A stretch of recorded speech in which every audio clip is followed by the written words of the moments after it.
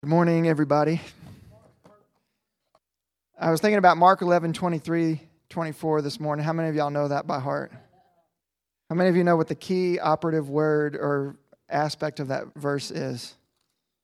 Mark 11:22, Jesus answered them and said, "Have faith in God." In some translations, it's "have the faith of God.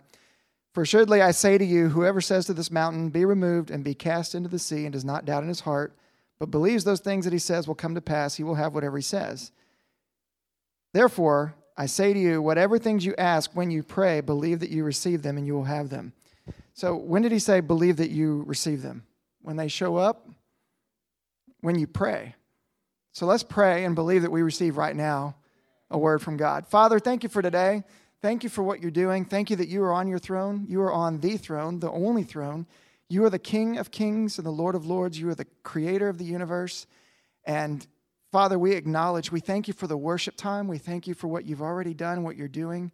And we ask for a word for today, God. We ask that we would all hear and see what you're doing and saying for us individually and corporately. Father, as many people are in here, God, you can preach that many sermons. It's not about who's behind the microphone. It's about you and a relationship with your children. And God, we come into agreement and we want to see your kingdom come. We want to see your will done on earth as it is in heaven. We don't come to you based on our righteousness. We come based on the righteousness that we've received through your Son, Jesus Christ, who died on the cross and resurrected and paid the price with his own blood and life for our sins. And God, we are asking that we would have your heart and mind, that you would renew us and transform us and conform us to your image, not to the image of the world, that we would be able to prove what your good and perfect will is. The world's not going to know your good and perfect will just because you're God and you're going to make everything happen. You chose to rule and reign through us, with us. You gave us a place in your kingdom. And you're not dependent on us, God, but you gave us an inheritance, and we want to step into that.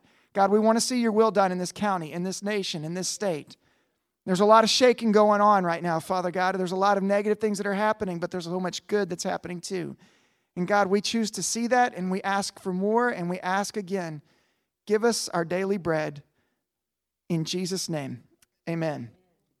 What I want to talk about today is what I call the mystery of first things first. And it's something that God was put on my heart this week. And when you start to think about it, there's thousands of examples of it throughout Scripture. It's everywhere. And it really is a foundational principle of how God operates. From Adam and Eve all the way to Revelation, it's a principle of how he does and has and will continue to do things. And Jesus was the first person Jesus exemplified and lived out the mystery of first things first. And that's what I want to talk about. But before I do that, I want to talk about the word mysteries. Because sometimes in the marketing world, advertisers have figured out that if you don't have a physical, tangible definition of a word, that they can manipulate you. Like they can say, don't think about chocolate bunnies. Well, there's no tangible word for the word don't. There's in psychology, there's no cognitive, tangible concept for don't. And so they do it with a lot more evil things than chocolate bunnies, and I will stop there, but they can get you to think about things by using words. And so same thing is true if a word does not have a meaning for you or has a wrong meaning, even though someone says, think about this. If you have the wrong definition, you'll think about the wrong thing. The word mystery is used 28 times in the New Testament, and the first person to use it was Jesus. And it was when he was talking to his disciples after the parable of the sower. And the other 25 times are used in the epistles talking about the mysteries of God. A lot of it's Paul and other writers. But mysteries are not mysterious. In biblical terms, mysteries are not what the world thinks of as mysteries. The definition from a biblical standpoint is, and the word is also translated as secrets, and there's a wrong philosophy. There's a certain philosophy called Gnosticism where people believe that there's secrets and mysterious knowledge that is only reserved for a few, and they think of it in a way of it's reserved for only a select few, and it's used to manipulate others and to exclude others. But from a biblical standpoint, what it means is it's not something that is unknowable. Rather, it is what can only be known through revelation because God reveals it. So when Jesus was talking about mysteries, he wasn't talking about something that only the privileged could have. He was talking about something that can only come from a relationship with God. Mysteries are not mysterious. They're actually realities in God's kingdom. And when you think about, when we start to look at the mystery of first things first, this is something that Jesus exemplified. So before Jesus started his ministry, he was tested and tempted in the wilderness. Before he was tested, he was anointed. Before he healed the paralytic, he dealt with the sin problem. And it really warped the minds of the religious people because they're like, how can anybody say that they forgive sin? And he said, well, what's easier, to say you're forgiven or to say get up and walk? So there's a principle of first things first in God's kingdom. And it's counterintuitive to the way that we think from a worldly perspective. That's why we have to renew our minds so that we can prove what God's good and perfect will is. And that's why Jesus said when he opened up his ministry, he said, repent, change the way you think. You got to learn to think differently because my way of doing things is here now. It's called my kingdom, and it's different from the way that you're used to doing things. But when he was talking about the parable of the sower in Mark 4, the parable of the sower is recorded in Matthew, Mark, and Luke. And Mark is usually the most brief and less detailed out of those three authors. But in this one instance, he gives more context than the other two authors do. And he tells the parable of the sowers in a crowd, in a ministry setting, and people are blown away because he's speaking with authority. When he speaks, things change. But they still didn't get the depth of what he meant. So the disciples came to him when all the crowds had left, and it says in Mark that they were at nighttime around a fire.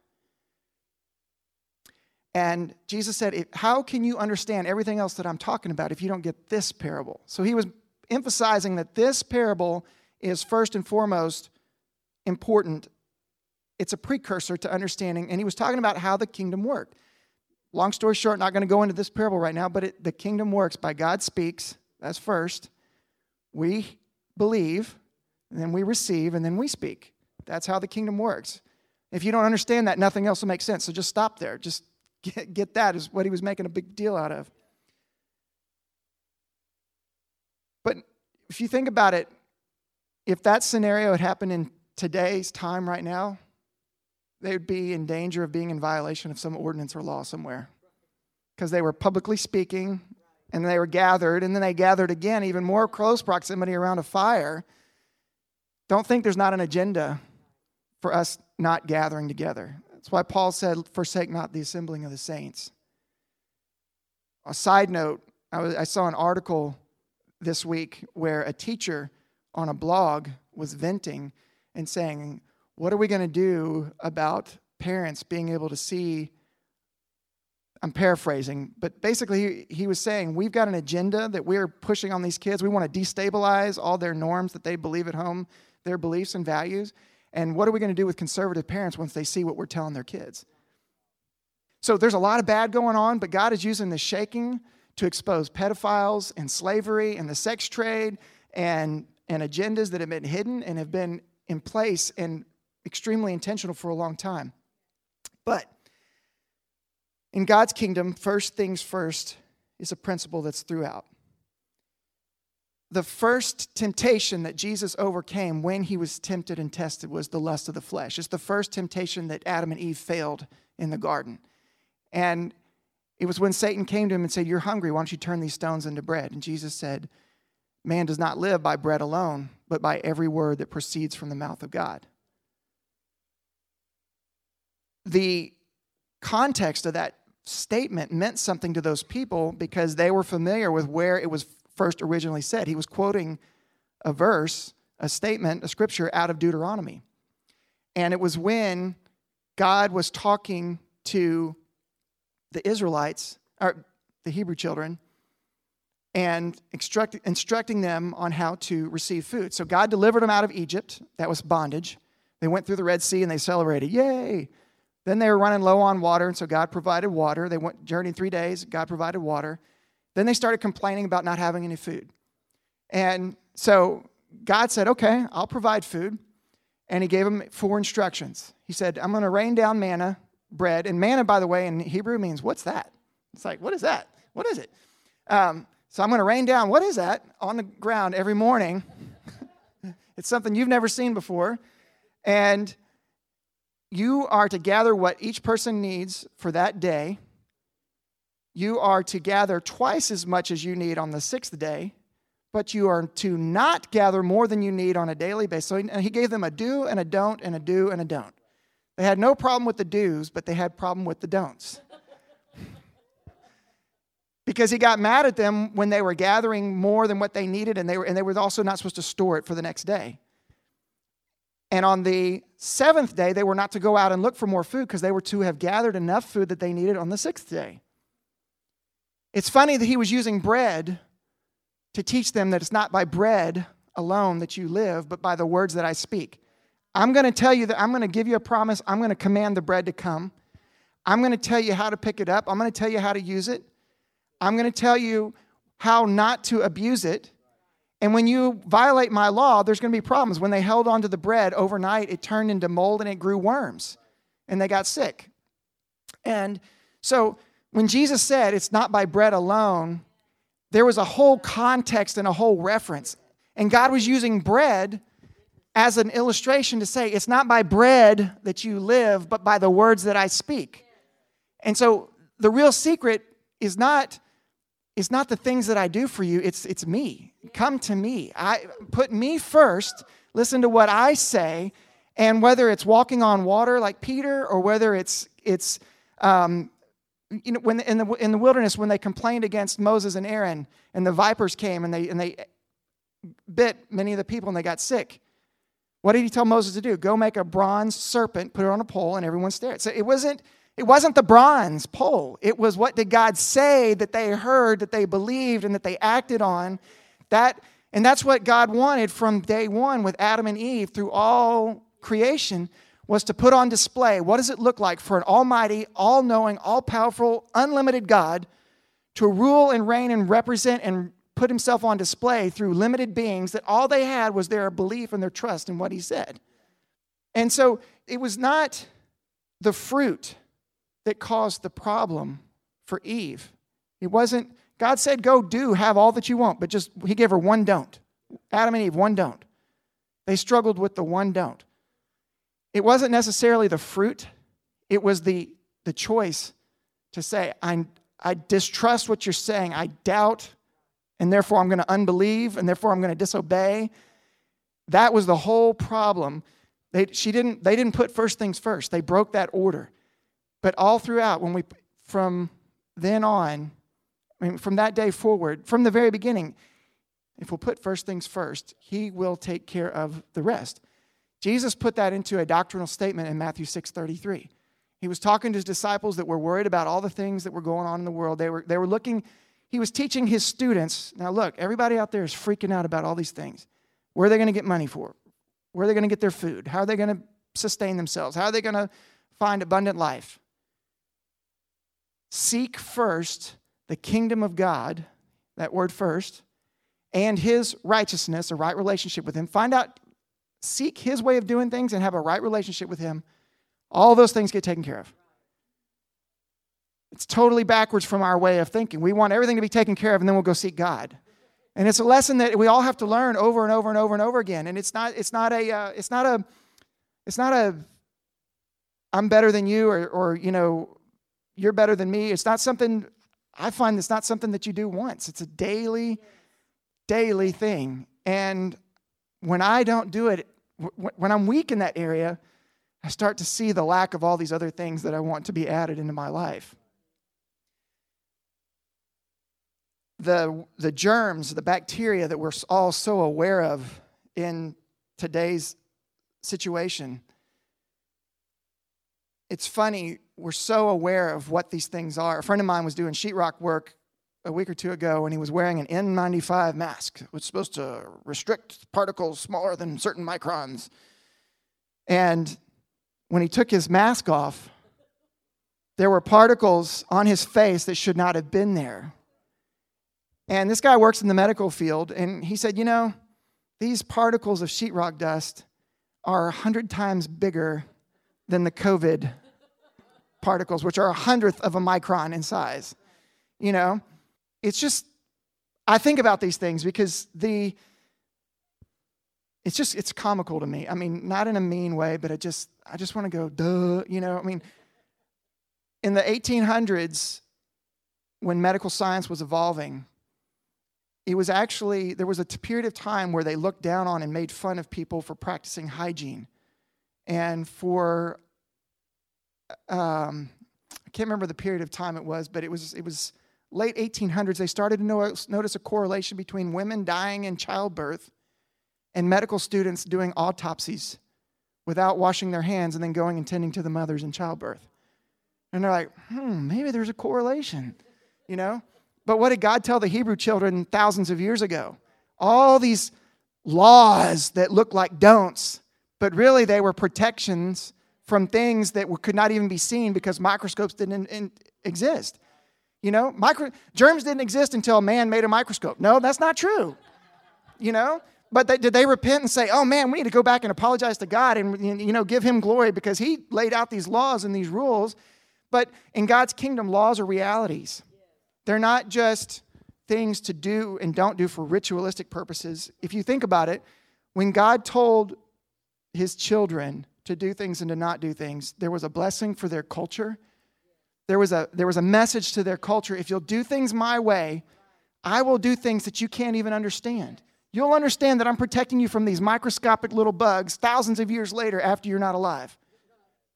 But there was also a message in it that you are broken and weak and insufficient on your own. But with me, I can provide for you. I can protect you.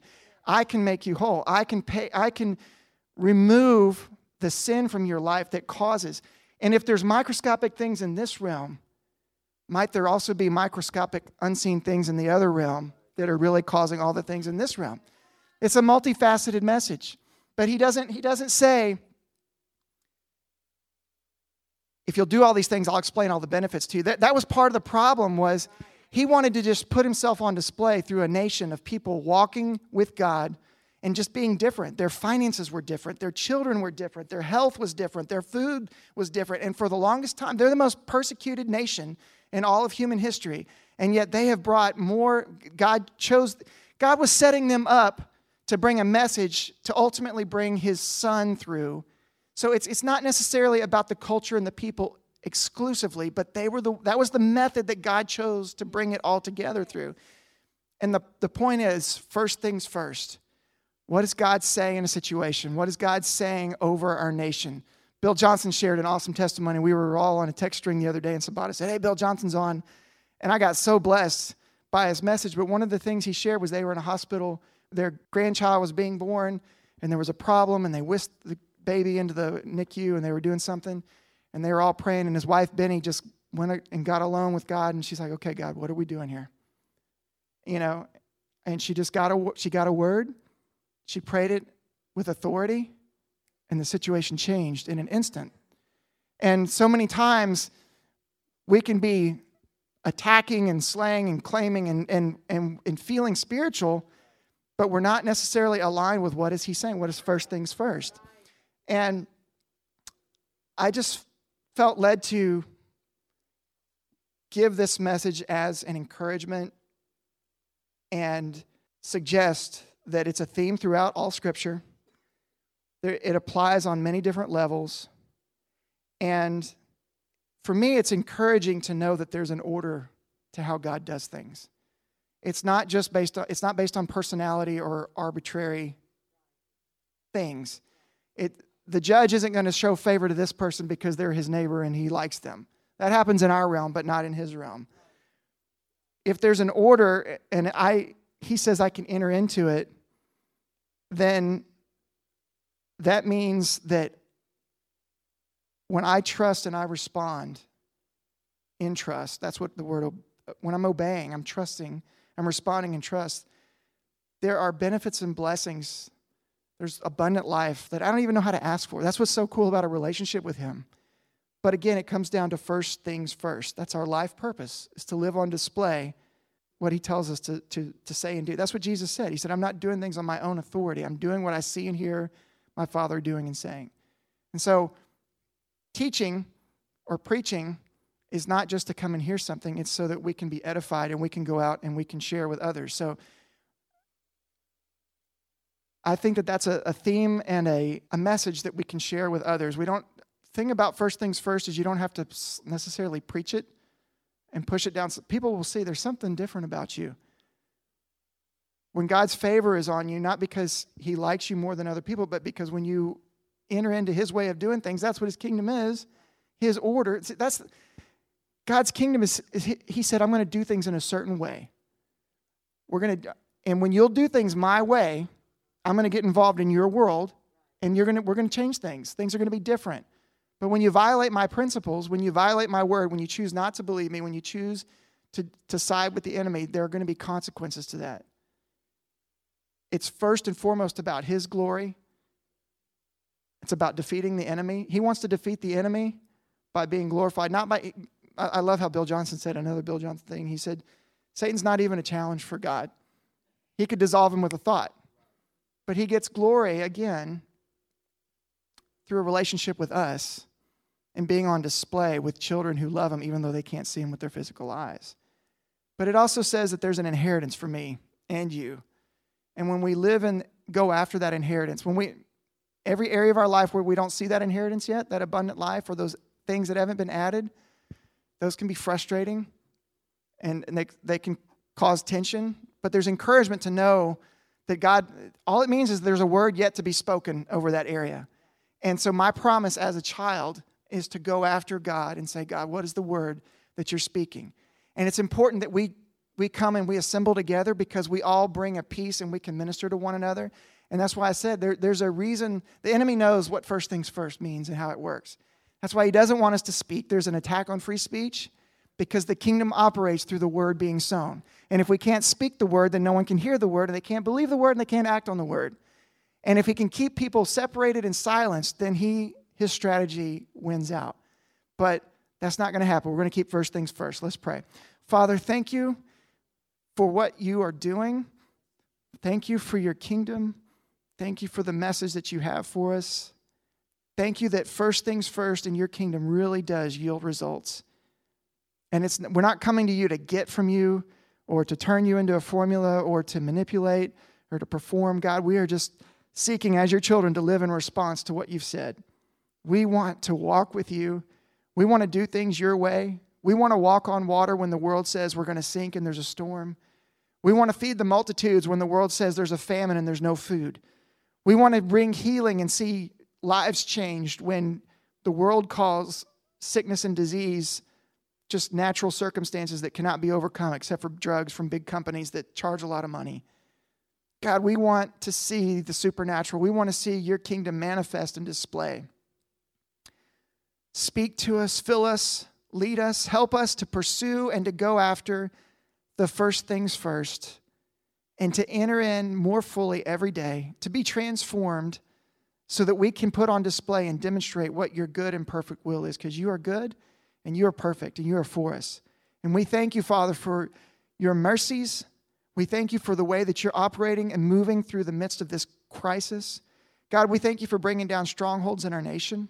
We thank you, Father, for tearing down Roe versus Wade. We thank you for bringing an end to slavery. We thank you for giving us leaders that will respond to you and to do what you have asked them to do. God, we thank you for confusing the minds and the hearts of anyone and everyone that is opposed to your good and perfect will. We thank you, Father, for their salvation. We're not praying against them. We're praying against the work of the enemy through them.